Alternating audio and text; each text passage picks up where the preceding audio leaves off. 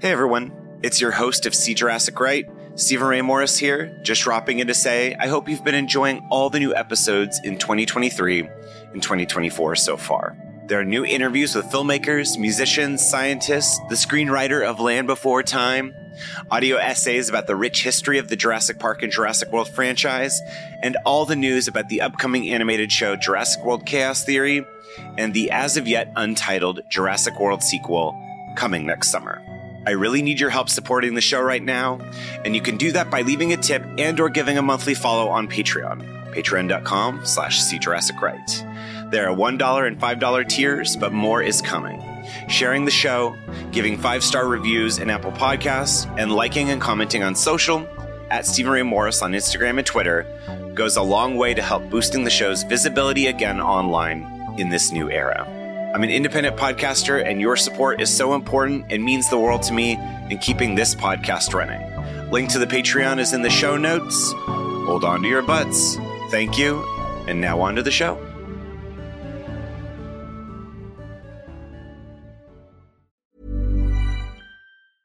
I'm Sandra, and I'm just the professional your small business was looking for. But you didn't hire me because you didn't use LinkedIn Jobs. LinkedIn has professionals you can't find anywhere else, including those who aren't actively looking for a new job, but might be open to the perfect role, like me. In a given month, over 70% of LinkedIn users don't visit other leading job sites. So if you're not looking on LinkedIn, you'll miss out on great candidates like Sandra. Start hiring professionals like a professional. Post your free job on linkedin.com/people today. Millions of people have lost weight with personalized plans from Noom. Like Evan, who can't stand salads and still lost 50 pounds. Salads generally for most people are the easy button, right? For me, that wasn't an option. I never really was a salad guy. That's just not who I am. But Noom worked for me. Get your personalized plan today at Noom.com. Real Noom user compensated to provide their story. In 4 weeks, the typical Noom user can expect to lose 1 to 2 pounds per week. Individual results may vary. 1, 2, 3, 4. Filled with awe and fright, see Jurassic Right.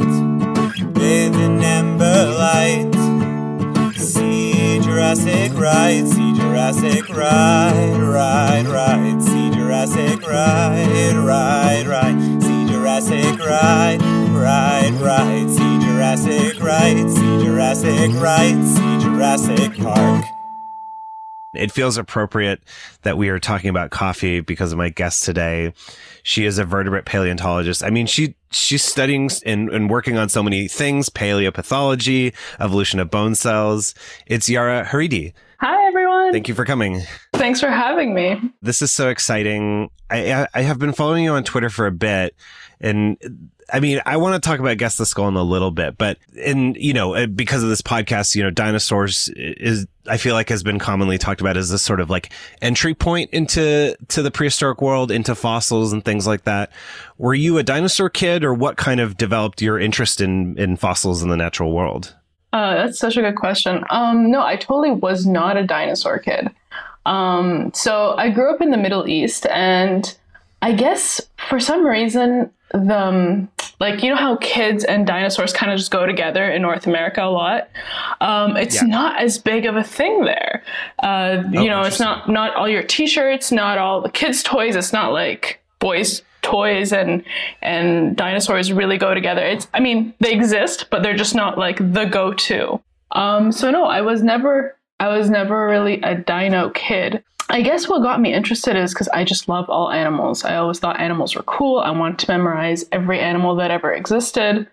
My mom would always bring home books and documentaries and stuff that I would just look at and just look at all these animals that I wouldn't see in day-to-day life. And that's pretty much what sparked my interest at the beginning, just animals in general. Ooh, I love that. I mean, I feel like a common thing that I will feel sometimes is somebody who grew up liking Pokemon, where then you look at the real world and you're like, yeah, but have you seen an actual giraffe? That's so the animals that we kind of have in our daily life are only the tip of the iceberg to the animals in all over the world. I mean, anytime I, talk to somebody from the UK and they talk about foxes, running around, you're like, what? A fox is just running around in your neighborhood? Yeah, and it's always, you know how like every kid will learn their basic like cheetah, lion, elephant, whatever. When I got into the weird, obscure animals, that's what like started to blow my mind. That like, what the hell is an anteater? Like weird things that don't make sense. Like an anteater is shaped like nothing you would ever see anywhere. Like it's big in the wrong places. It has hooks for hands. It walks on its knuckles like an ape. It makes no sense.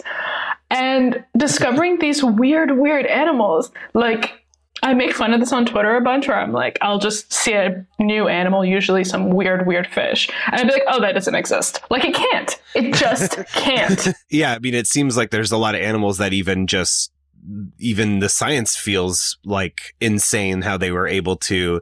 I mean, I was just watching a SciShow video about fishes that like aren't supposed to exist, basically. So it's funny that you say that. Yeah, totally. And then I guess it broke my brain when I found out that, you know, everything that doesn't make sense today, now expand that over 400 million years.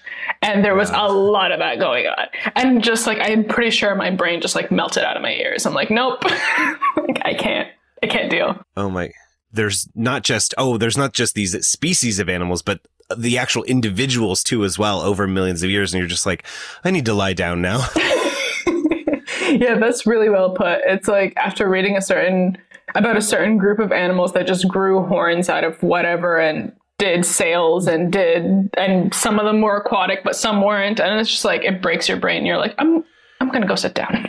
Well, then as far as getting into the fossils and getting into bones, like where did that come from? How did that kind of, oh God, I'm going to say evolve. Sorry about that.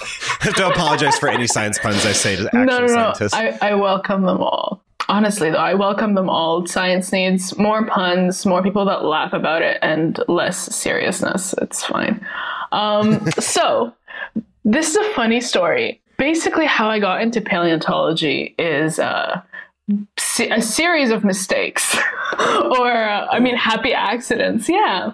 So like I said, I grew up in the Middle East and I'm a child of immigrants. And kind of what, you know, a good Arab girl does is she gets a good education. And you know what, and especially Egyptians, which is where my family's from, we either are pharmacists, like engineers, or doctors, and those are your options if you want your parents to actually like you. So although my mom was very open and very nice, that's still the path that I tried to follow. So I was applying for medical school when I wanted to learn more about anatomy. And coincidentally, the only place that I could volunteer that was pretty local to learn more about anatomy was a paleontology lab.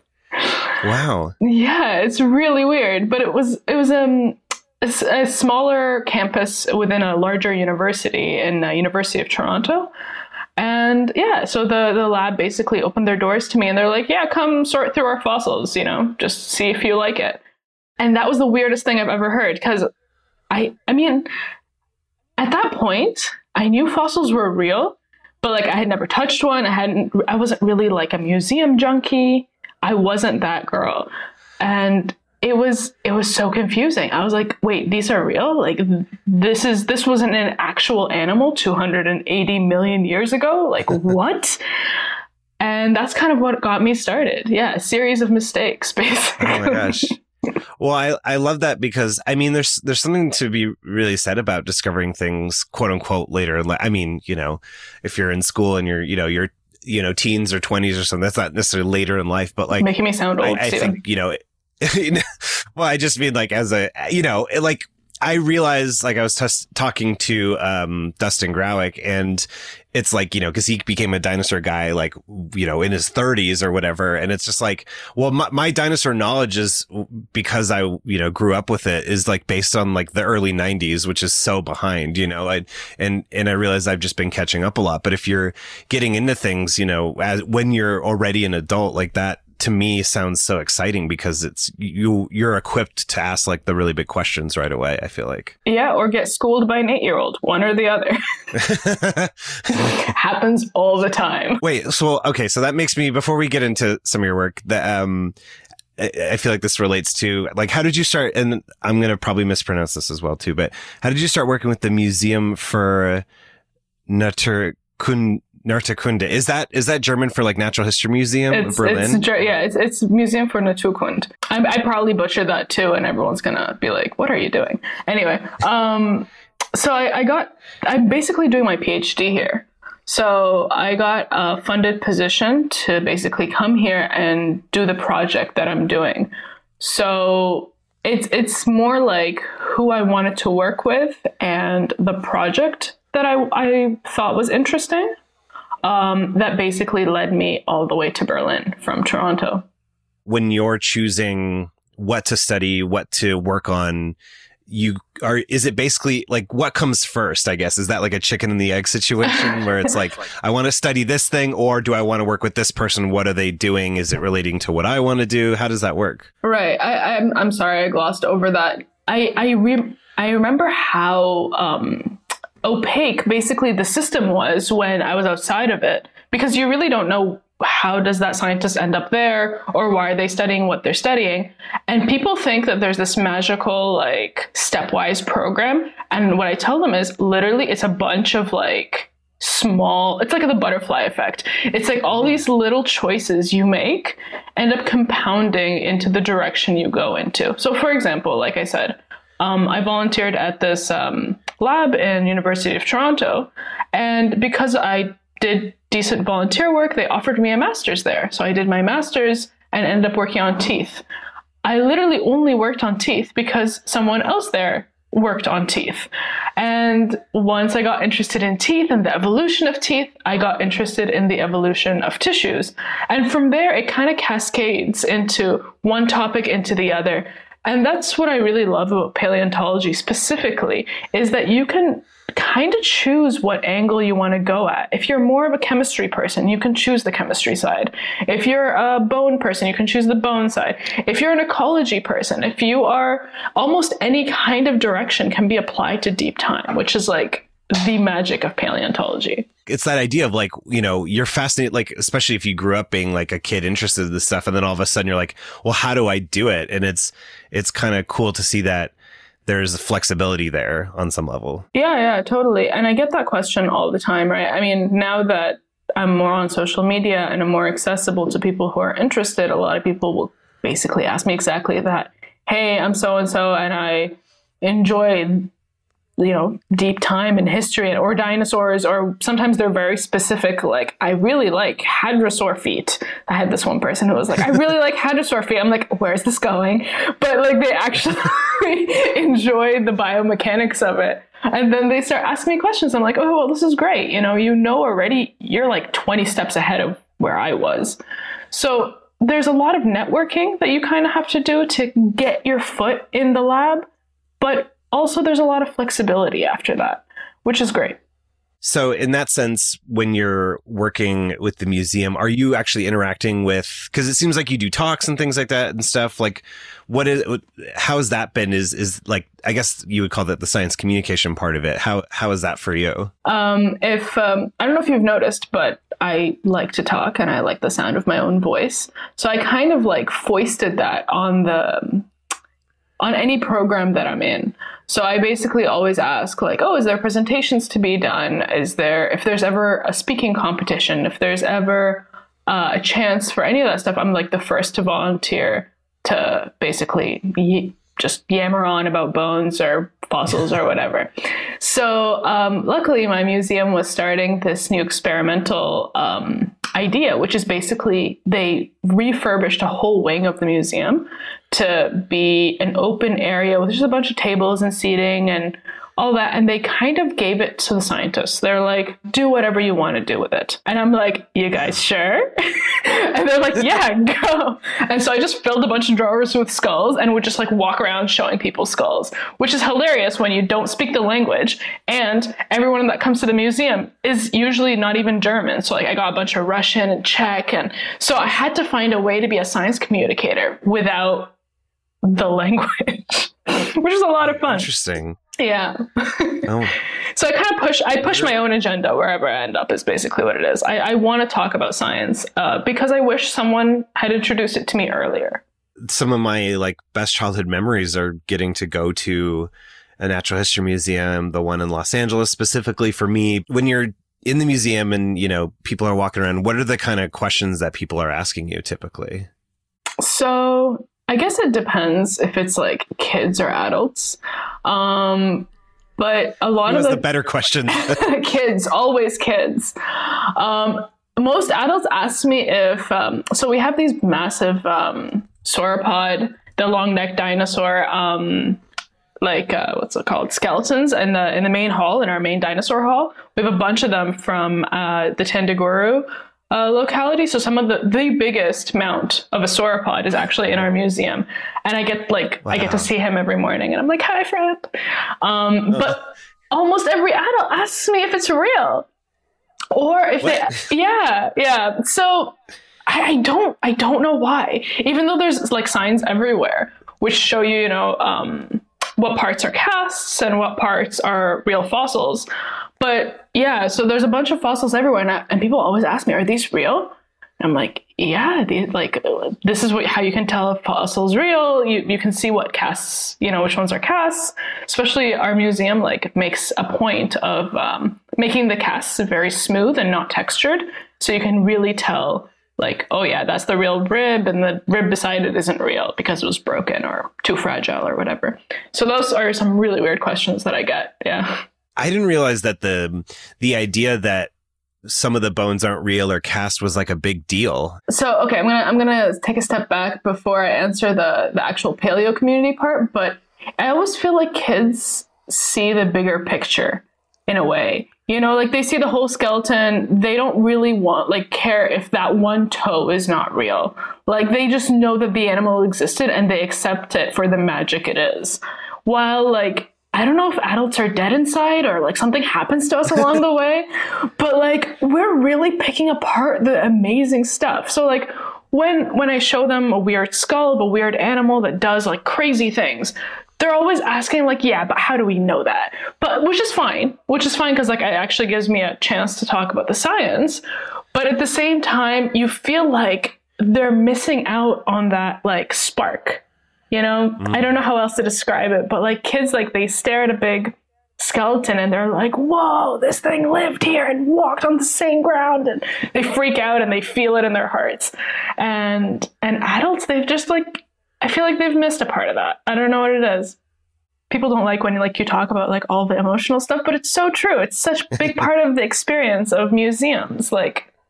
It's important. Oh, totally. I mean, yeah, this is somebody who cries about dinosaurs sometimes. So you're speaking. We're both speaking the same language. So perfect. Yeah, it's amazing. What was your purest question about casts? Oh, well, yeah, I guess is that something that's been developing over time? This idea that there needs to be a more transparency towards distinguishing between real bones and casts, or whatever the correct term, or not casts, but no, cast is right. Yeah. Stand-in. Sure. Any of the above. I wouldn't say it's new, honestly. I mean, I don't know if you've been to Dinosaur National Monument in Utah. That big wall that you need to go. I will take you there. And if you end up going, let me know. I will let you know. Talk to the paleontologist there. She's awesome. Anyway, that's a really old monument and it's been up for a long time. And people have been showing so there's a bunch of little displays on the side, and they'll tell you straight up, on the labels, which ones are casts and which ones are not. And those are really old displays. So I don't think it's a new thing. I think now that it's getting a little bit more attention because some people are using the whole young earth people are using that as a talking point. They're oh, well, know. Yeah, I don't know if you're aware of this. So a lot of people will say, oh, all the fossils and stuff are cast. None of them are real. And this is it's all being faked and blah, blah, blah. The earth is 6,000 years old. Anyway. I can't even imagine as a scientist. I mean, it's not like there are podcast deniers. Do you know what I mean?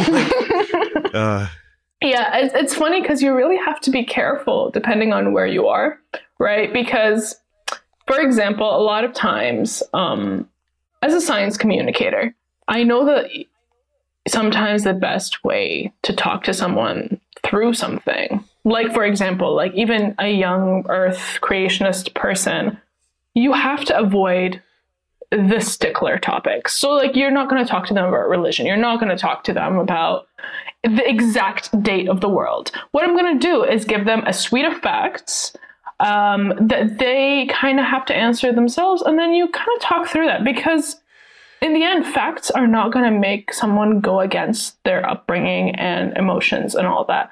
And we have to live with people that have different ideas. As frustrating as it can be, as just mute them like on Twitter. Just block them like on Twitter. I mean, it's hard. It's really hard. That internal scream gets louder and louder. It really does. But yeah, I mean, at the same time, so like a lot of my family, especially back in Egypt, just because of lack of exposure and the increased exposure of religion, they ask me the same thing. They ask me, are those fossils even real? How do you know how old dinosaurs are? How do you know you're not just making it up? So it definitely takes a whole lot out of me to not scream at that moment. But it's important. I mean, honestly, if anything, that's the most important science communication out there. I mean, I can spout about, skull facts all day, but when you can bring something new into someone's worldview, that's the real impact. Huh. Sorry for ranting. That's actually very beautiful to think about. And it is almost maybe I don't know if we're being too harsh, but truly the existential nature of, if you had to flip your entire worldview, that probably is pretty rough for some people. Yeah. Or, the human nature to sort of cling to things that are comfortable or safe. And then you're telling me that the Earth has been around for billions of years? It's scary. You just exactly. Spin out of control. I mean, to me, it's that's the kind of shit that makes me feel alive personally. But it's also like, even for you, for someone who's lived with that knowledge, isn't it sometimes overwhelming? Like, just if you look at a picture of space, or like a beautiful like nebula that like has been exposed, like the picture's been on exposure for like a long time, you see all the beautiful colors and you're like, wow, we are nothing. To me, it's beautiful, but it's also scary. Yeah, it's scary. It's comforting. I like the word sublime a lot for those kind of feelings. Mm-hmm. Again, I feel like in a lot of my conversations, because I've been doing them all up here while I'm in Oregon, where I can actually see the stars and you see the Milky Way, and I like have this like the pit of my stomach drops almost, kind of, to just kind of see that and be like, whoa, like we're just a tiny speck in this whole thing. Mm-hmm. Okay, now I want to pass out, but before I do that, out of pure joy. But I know we talked briefly about, because just this is probably the most timely thing I wanted to bring up, but the pandemic and everything and all that, it's the stuff with museums right now is really bumming me out, and I really want to try and find a way to, I don't know what to do. But I just wanted to ask, what was it like when you got to go back to the museum? Were you like, was it like seeing old friends? Were you like, hey guys, how you been? Like what's it been like hanging out here, all by yourself for a few months? What's funny? This is actually the best time to bring that up, because it literally felt it. First of all, obviously it was sad because I was given permission to go back before some other people were, because my lab is isolated. So I'm allowed to actually go and work in my lab and not be in contact with people. But I get to walk by the fossils and stuff in the morning. And so how you talked about that like feeling of seeing a galaxy or seeing the Milky Way, and knowing that like you love it so much, but it just exists. Like, that's kind of what that skeleton, like seeing those skeletons was like. I'm like, hey, what's up? And then I realized they've been here forever. Like, not just at this museum, but like on Earth, they've been here forever. Like, I'm this speck that like floats back and forth. To them, time is different. And it was good because it was contextual. After a while, we lose track of time, especially in this pandemic. Like, what is a Tuesday? What is morning? What is, like what the days I've been counting them based on how many different pants have changed. Like, we just lose track of time. But it kind of made me feel like it was okay to waste several weeks, because several weeks mean nothing in deep time. So it was really nice, comforting that way. Hiring for your small business? If you're not looking for professionals on LinkedIn, you're looking in the wrong place. That's like looking for your car keys in a fish tank. LinkedIn helps you hire professionals you can't find anywhere else, even those who aren't actively searching for a new job but might be open to the perfect role. In a given month, over 70% of LinkedIn users don't even visit other leading job sites. So start looking in the right place. With LinkedIn, you can hire professionals like a professional. Post your free job on linkedin.com/people today. Hey, Dave. Yeah, Randy. Since we founded Bombas, we've always said our socks, underwear, and T-shirts are super soft. Any new ideas? Maybe sublimely soft. Or disgustingly cozy. Wait, what? I got it. Bombas. Absurdly comfortable essentials for yourself and for those facing homelessness. Because one purchased equals one donated. Wow, did we just write an ad? Yes. Bombas. Big comfort for everyone. Go to bombas.com/ACAST and use code ACAST for 20% off your first purchase. Let's talk about Guess the Skull. I feel like there's since I started following you and a bunch of other scientists who have games and play the games, you know, Find That Lizard, Crow or No, like I feel like my Twitter timeline has just that website is just gotten. Yes, I think you guys are, and you're just bringing so much joy to my life. And if anybody has any sort of, I don't know, not doubts, but it's just like, no, this is, learning is fun. I guess that's the cheesy. I'm just getting to that cheesy statement. But how did Guess the Skull get started? When did you decide to do that? That's a good question. So I guess as a hashtag, it got started maybe. Actually, I just checked. Hold on. I think it got started last year, July or something like that. But basically, it's been a game that like my partner and I would play all the time, which is because I'm a paleontologist, and when you're trying to figure out why an extinct animal is doing an extinct thing, you're going to compare it to all these modern animals. So I end up literally just Googling a bunch of, shrew skull. What do shrews do? Because I think this animal digs. So what does a shrew skull look like? And you start looking at these and you're like, wait, that's what that animal's skull is like? And I'm like teaching myself as I'm learning, I'm teaching myself. Then I would like pass it to my partner and be like, what animal do you think this is? And so he would guess whatever he thought it was. And then we'd kind of just get in one of these wars where we try to outdo each other with weird animals that we have no idea what they are. Because, I mean, we see these, especially with mammals, like they're these cute, fuzzy, big-eyed, like adorable things with monster bones underneath, and nobody gets to see them. So that's some of my favorite stuff. And then as someone who, again, does a lot of comparative anatomy, so I'm always looking for modern animals that we kind of know what they do today, so we can compare them to animals which we have no idea what they're doing. So I spent a lot of time in modern collections. So in our museum here in Berlin, I spent a lot of time in the mammal collections, even though I don't specifically study mammals, but it's because they're so well known. So I will always take a friend with me or something, and I'll pick up a weird skull and be like, okay, I'll hide the tag and be like, what do you think this thing is? And so that's kind of how it started, even on Twitter. I took that picture and we had so much fun playing that game in the collection. I just posted a picture and I was like, guys, if you had to guess what this animal was, what is it? And it was like some weird domestic pig breed with like a stub nose and just a freak face. But it was awesome. And from that, I realized I'm like, oh, people love this. And like, it's not just me that loves this. And then you get to talk about the animal and you get to talk to people about how they come to the conclusions they come to and why. And I love people's comments. They're like, oh, I'm looking at the teeth. That doesn't look like this kind of animal's teeth, blah, blah. And you can see them working through it. And that's my absolute favorite, because while people think it's just a fun game, this is literally like a paleontologist's job. Like we literally just look at bones and we try to come to conclusions why the bone is shaped that way. Oh, wow. And I think like paleo art is really doing a pretty good job nowadays. Like I'm seeing all these chunky animals. People are adding more fat, more meat. And I love it, because when I did dissections in undergrad and when I taught how to do comparative anatomy, I dissected a lot of animals. And to get to the bones, which is like my favorite part, but I'm biased, you have to go through a lot of meat. And And realistically, you have to add a ton of meat to these animals because that's what's moving them. That's what's keeping them warm. Yeah, I think PaleoArt is doing a great job nowadays. You see all these chunky animals. The thicker, the better. Amen.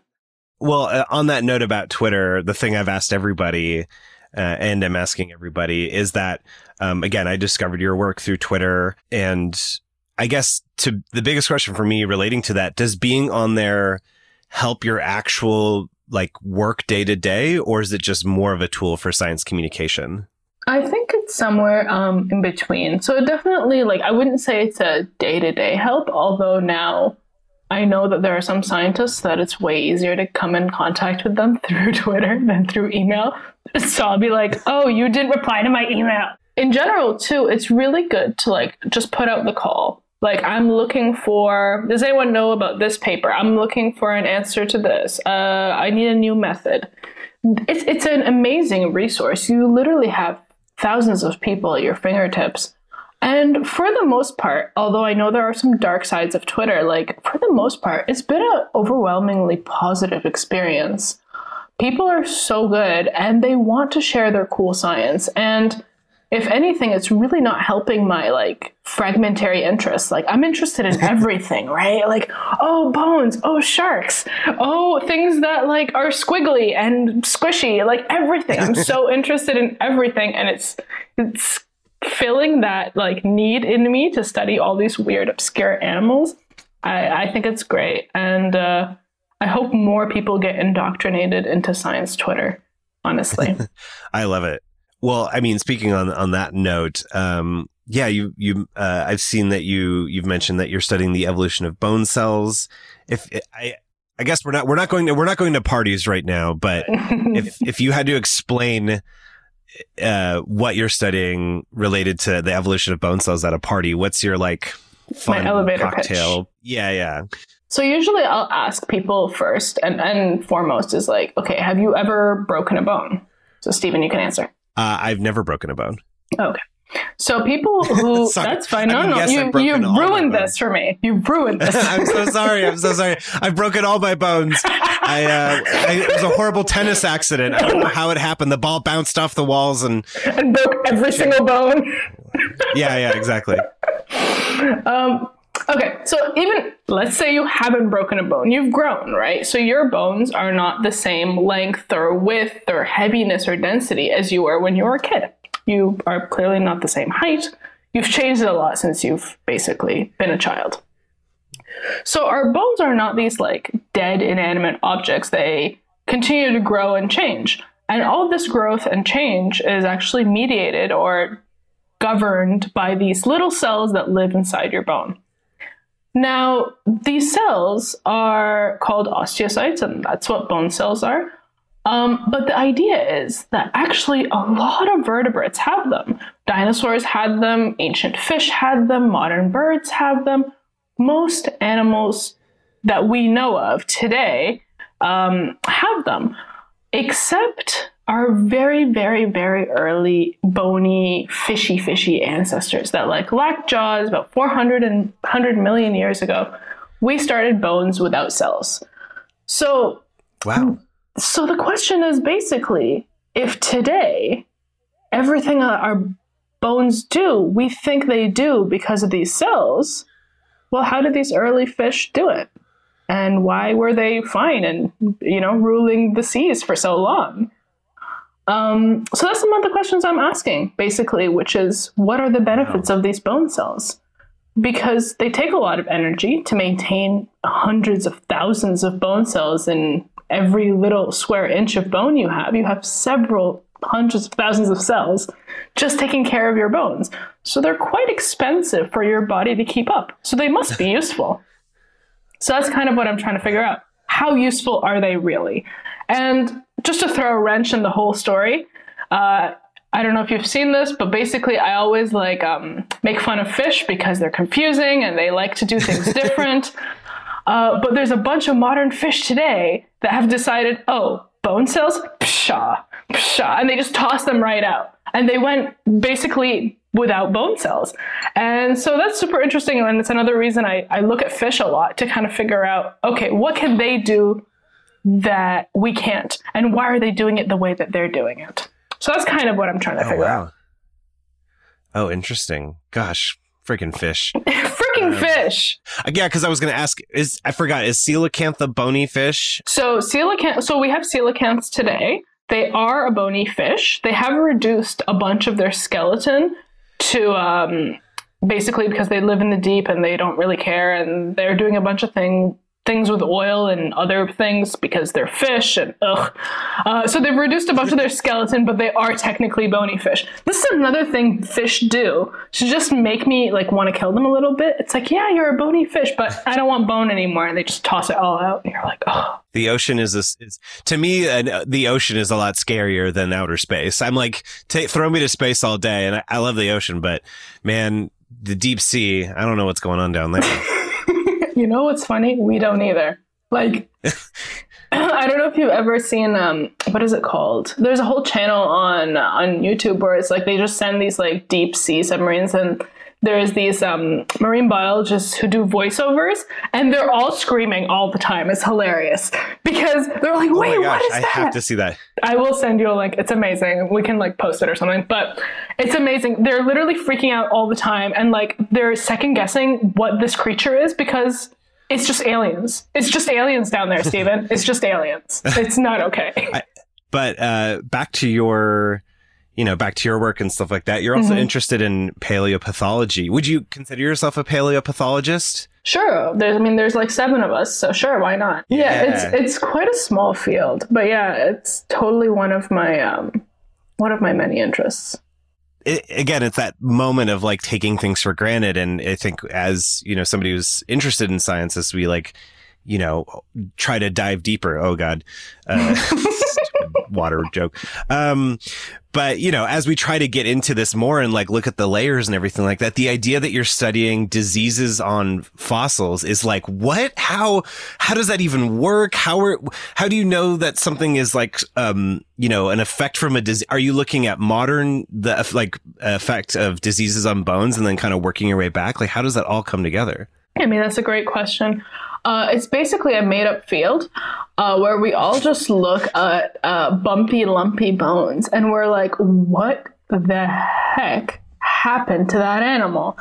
And then from that, exactly what you said, we work backwards because, of course, we're super biased, right? We only get diseases that affect bone, right? I mean, most animals, most dinosaurs, most ancient animals that had diseases, they probably had it in their soft tissue. They had it in things that just don't preserve. However, with things that do affect bone and do preserve and have made it all the way through time onto our table, at that point, I feel like it's almost like our job. Like it's looking at you. It's like, you got to figure this out. Like what happened? Huh. And a lot of times it's actually super easy to tell what happened. So for example, sometimes, especially with like theropods, Stephen, I want you to like take a look at every skeletal mount that you see from now on with a different set of eyes, okay? Every time you see a theropod, any meat-eating dinosaur, look at their ribs. Their ribs are always messed up. They have some weird bumps and lumps. They also have a bunch of vertebral things. So look at their backbones. They usually have some fused or broken, or just look at the shape. Some things are quite obvious, like broken ribs, super obvious. I think it's at the LACM that they have a theropod cast with several broken ribs in a row. Like that thing either tumbled off a cliff or got like rammed on the side. Oh, and it's amazing. And that's what I really like about paleopathology. It's not only like, obviously I'm a bone nerd, so I want to look at what the cells were doing and, how could it heal and what animals healed in different ways.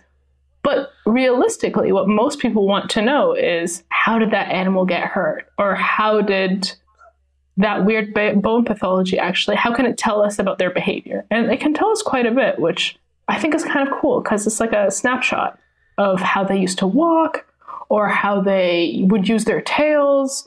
Or, for example, ceratopsians, the horned dinosaurs, they often have like weird fused neck vertebrae, and they can be crush injuries. So maybe they actually were ramming into each other. Some people found frill injuries. So maybe they really were like aiming for each other's frills, or maybe it was a theropod that went after the frills or something like that. So, I mean, they really lead to full fleshed out stories of how this animal, you know, had this pathology and survived it.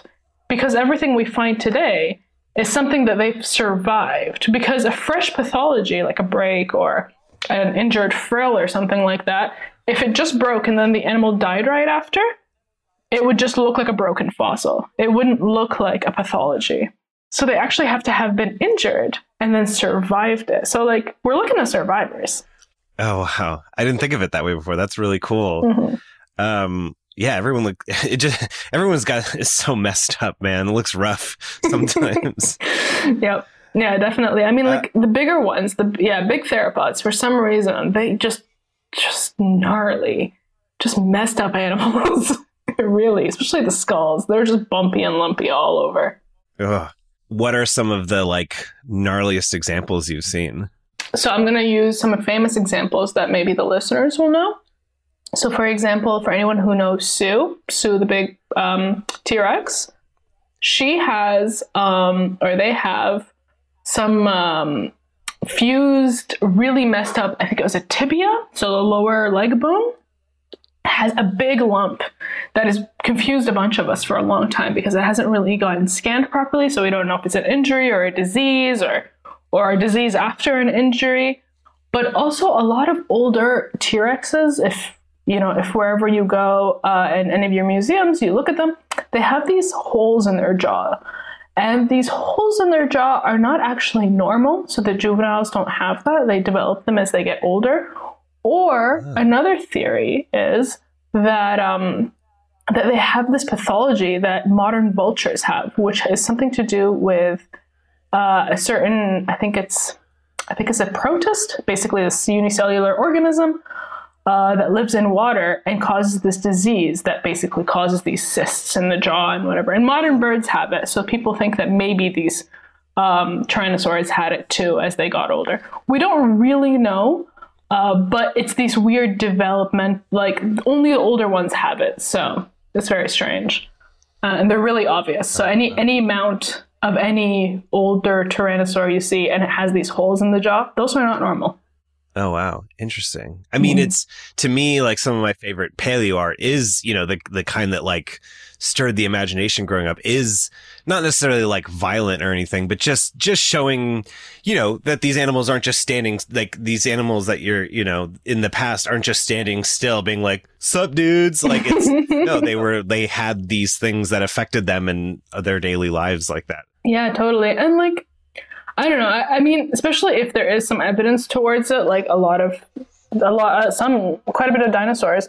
I think it's fine to show that these animals were prey and predator, and there was some violence that happens. I mean, when you watch a documentary with lions and wildebeests, they're not hugging each other. Like they're not just chilling, being like, "Yo, what up?" Like it's not. That's just not the way it is. And well, yeah, murder. It's a murder hug, if anything. Murder hug. My cat murder hugs my ankles all the time. Yeah. So when you're looking at the bones, are you trying to actually name a specific disease, or is it more just like that, like the example of Sue, that you're almost just trying to kind of see what the closest related thing to it is? That's a good question. So basically what we're trying to find out is when we have like a weird pathological bone, we try to figure out if it's a trauma. So if it's something that happened, because of an injury, or if it's some sort of systemic disease, like an infection because of whatever. And then when we narrow it into either category, we can try to narrow it down even further, depending on the kind of disease. Is it like a disease you're born with? Or is it a disease you get because of old age, like arthritis, or something like that? So basically, we try to narrow it down as much as possible, but like realistically, you're not going to get a diagnosis that's like 100%, because most modern diagnoses are based on like cellular cultures. So, you'll take a swab or something like that to actually make sure it's an infection. Or if it's arthritis, then, you actually check the immune response and stuff like that, which is something that we obviously can't do with fossils. So, yeah, we just try to narrow it down as much as possible. It feels like you're a detective almost. It totally is. But I mean, I think that's most of paleontology, right? You're getting this scrambled up bone bed and you're trying to figure out who these animals were, what they were doing, everything, basically as much about their life as possible. And I think paleopathology kind of just brings another level to that, where you're actually looking at them almost like a modern day doctor, kind of looking and trying to diagnose your patients. Although, as a lot of my family members will say, well, it's too late for you to do anything for them anyway. And I'm like, yeah, you're right. Oh, no. Yeah, you're like, look, I am sort of a doctor. I'm but just of the prehistoric animals, Yeah, exactly. My uncle is like, I love him to death, but he's like, if you're not giving injections, you're not a real doctor. I'm like, fine. I was telling him about that's an interesting metric about what is a doctor. That's the baseline. That's the baseline. Which is funny. I was telling him about we found cancer in a fossil, in a Triassic fossil. So it was like this ancient little turtle that had bone cancer. And I was telling him how this was a cool big find and blah blah blah. He's like, but can you give an injection? I'm like, no, I can't. But he was just joking. Don't worry. What is the weirdest tooth fact that you've learned or you've discovered? Because we didn't get to talk about teeth much at all, but I know that was something that is what you started with and stuff like that. What is it about teeth, or what is an interesting fact that you've learned studying fossilized teeth? A good tooth fact. Let me think. Or a favorite tooth. I guess my favorite teeth have to be. It's a tie between hadrosaurs and sharks. It really is. I just like a lot of teeth. I'm a girl who likes a lot of teeth. It's just, that's the way I am. With sharks, obviously, they continuously replace their teeth. They always have several rows ready to go. And a lot of people don't know that hadrosaurs are the same way, except instead of the several rows that are ready horizontally, they're all vertically. And they use several teeth at the same time. And they make these massive dental batteries, this brick of teeth that they chew with. And when I when I learned about that, I didn't discover it. It basically blew my mind, because why do you need so many teeth when a cow just lives chewing with its same permanent set of teeth? And that kind of blew my mind. And hadrosaurs are super cool. Sharks are super cool. And yeah, much tooth replacement is definitely the way to go. More teeth, the better. I mean, mammal teeth, they're so good when they fit right. That's the thing. But then sometimes they just start growing in weird places. Oh, extra tooth fact. Some weird, and this ties into pathology, if you'll let me. Yes, of course. Basically, sometimes if you have a tumor, even if it's not cancerous, that gets confused, it'll sometimes start to make teeth. So there's a guy who has grew a tooth on the bottom of his foot. What? On his foot? Yeah. You're a no. Please. Oh no. Chew as you step. I don't know. Can we get that on a bumper sticker? Chew as you step, or feet teeth. On a t-shirt. Feet teeth. Feet teeth. Look, it's almost Halloween season, so this is perfect. It's always Halloween season. Yeah, it's connecting. I'm so sorry. Feet teeth. Now I can't think of anything else. Wait, did I hear your frogs? a second ago? I think you might have. Yeah, so I have this box of frogs that's just chilling. I mean, it's not a box; it's a full terrarium here. just an Amazon box that just has a couple of frogs in it, just hanging out. That's normal. I thought everyone had one of those. No, it's a terrarium full of these rusty tree frogs, and I kept the light on so we could record relatively quietly. But they know it's their breeding season, end of summer. It's rainy season. It's time to do it. So. Yeah, that must have been what you heard. A couple bops, right? I go back and forth about wanting to get a fish tank, but fish are too much work. Yeah, I don't know.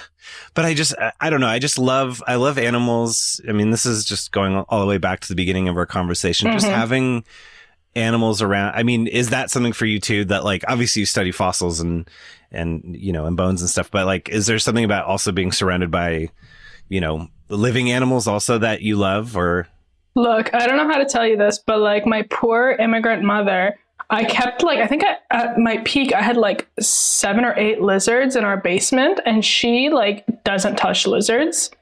Like, but I made her come around to it because I just would like rescue all these geckos that nobody wanted anymore. I love animals and I love keeping them for so long. And I've tried to avoid it now that I'm in grad school and I'm traveling a lot. So in Berlin, it's really difficult because I used to travel when, in the before times, I used to travel every couple months. So it got easier to just keep plants. And I think now I have like 74 species of plants in my apartment, in my tiny, tiny apartment.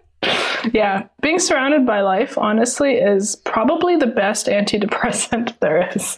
There was this hotel I went to in San Francisco where they had like vines like wrapping all through the hallways and stuff too. And I was just like, there's something so peaceful and like good vibes. I don't know. Maybe it's the plants. We're meant to live under trees, not under roofs. I don't know. I feel that like our eyes like just need to see green to be like, okay, we're not dead. Like, I just think you should surround yourself with plants. That's some good advice. And then speaking of advice, to tie into what I really wanted to tie into. Very good segue. What advice would...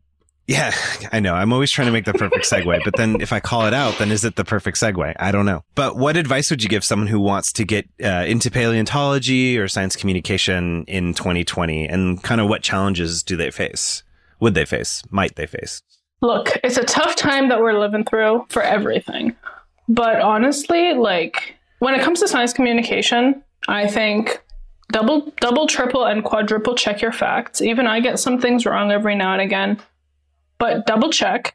But don't let that like dampen your enthusiasm, because there's been nothing better. Like, I think the only reason I've been this successful this far is because I'm loud and excited. It's like, that's the best way to serve up science is on a cracker of enthusiasm. Like, how about that? So that's a t-shirt right there. Yeah, that's a good idea, actually. But yeah, like keep being like, honestly, science communication now, you can do it in so many ways. You can do it on TikTok. You can do it on Twitter. You can do it by just literally getting out in the street and having like a couple of weird specimens or a weird shirt or a sign. Do it wherever you want to do it. However, when it comes to actually getting paid for it and like making it a career, it's a little bit more difficult and you have to kind of like build up your base. So I would suggest doing that, do what you are comfortable with. Keep sharing what you're excited about, because that's super infectious and that's the point of all of this. And then from that, you can use that as a way to build up your base and use that to apply for things like being a tour guide at a museum or whatever. And you can start from there for science communication if that's what you want. As for paleontology, unfortunately, depending on how high you want to go with paleontology, you kind of need some sort of professional degree. Although some people now, you can be a paleontologist with just a bachelor's or whatever, as long as you know the right people. And I suggest, just reach out to people when you're interested in something. Read a lot, obviously. Stay interested in what you're interested in, because that's what's going to drive you through the harder days. Don't force yourself to branch out into something that you think is more popular but you don't love, because the people in that subfield that love it will always outshine you because they love it. So stay with what you love, and it'll work out if you just keep going for it and reaching out and make the connections and keep learning. I think that's the best advice I have for paleo. I feel like I'm not equipped to give paleo advice, but I've gotten here. So if you want to get to here, exactly, this is how you do it. I think even if you're good at the thing that you're not passionate about, when a dark day comes, it's going to be hard for you to push yourself out of it because on the other end is something that you're not passionate about. But if it's something you're passionate about, you can at least push yourself through to the other side to say, okay, at least I can get back to blah, blah, which is something that you actually appreciate. I think that's the big difference. It's like, it's easier to get back up if it's for something you care about. Yeah, no, that's very true. I like that. Well, again, this has been so amazing, and I'm so glad that we finally got to chat. The last question I have is, because again, you mentioned on your website that you love coffee, and have you, and I probably drank in like 4 cups before we talked this morning because I have these ginormous soup cups. Has there been something that, you're on that maybe 3rd or 4th cup of the night and you're working on something? Have you ever made that connection of like, what's the biggest discovery you've made while on coffee? So, I mean, I credit all of my discoveries ever to coffee, all of them, every single one, because I am super non-functional without coffee. But if we're going to be specific, I'm not someone who can really work at night. So like once it's like past 6 or something, unless someone's with me, I really don't work. So I really love coffee breaks with coworkers. So during my master's, I would always like go on coffee breaks with senior students and stuff. And I would bounce ideas back and forth. And I think I figured out basically my last chapter to my master's and figuring out how these Permian reptiles replace their teeth as I was having coffee with a senior student at the end there. But in general, honestly, coffee, I think, powers all of science today. I mean, if I had coffee in the field, like I need to have coffee in the field. So like if someone's asked me to go do field work, I'm like, okay, but coffee though. And they're like, yeah, there'll be coffee in the morning. I'm like, and in the afternoon, they're like, yeah, there's a thermos. Perfect. Done. Let's go. Can you hear them? Oh, yeah, I can hear them. Oh my gosh. They're making sweet, sweet love, or at least trying to, maybe. They're trying to find each other. Yeah. Yara, this has been so wonderful. I'm so glad. I feel like I learned a lot, and it was so great chatting with you. Oh, thanks, Stephen. It's been great talking to you too. Where can people find you? Where can people follow your work? When does Guess the Skull happen? How do they get involved? Can play along with that and everything. So Guess the Skull is every week, usually on Wednesday, but sometimes if the inspiration strikes me or if I see a cool skull, I'll post an extra one during the week. And I let it run for about 24 hours so everyone from every time zone can play and just put your guess in, and then I reveal it the next day. You can find that on Twitter and Instagram at Yara_Haridi, same handle for both platforms. I would also suggest people to check out my website, The Bare Bones. I will be updating more blogs and stuff once the pandemic has chilled out a little bit about what it's like to be a grad student, how you can get to basically this, kind of try to figure out how to explain to people the path and talk about bones and fun, weird stuff. So that's where you can find me, and feel free to message me with any questions about bones, paleontology, or fossils. Awesome. Well, we'll let the frogs play us out. Thank you so much, Yara. This has been awesome. No problem.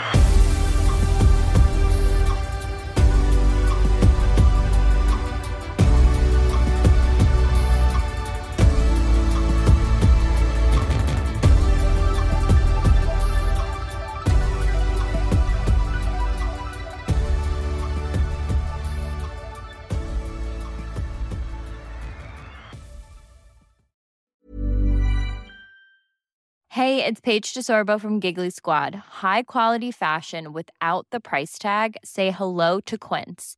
I'm snagging high-end essentials like cozy cashmere sweaters, sleek leather jackets, fine jewelry, and so much more. With Quince being 50 to 80% less than similar brands.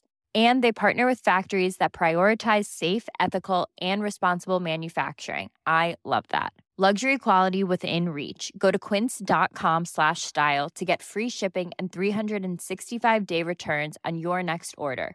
Quince.com/style. Imagine the softest sheets you've ever felt. Now imagine them getting even softer over time. That's what you'll feel with Boll & Branch's organic cotton sheets. In a recent customer survey, 96% replied that Boll & Branch sheets get softer with every wash. Start getting your best night's sleep in these sheets that get softer and softer for years to come. Try their sheets with a 30-night guarantee. Plus, get 15% off your first order at bollandbranch.com. Code BUTTERY. Exclusions apply. See site for details.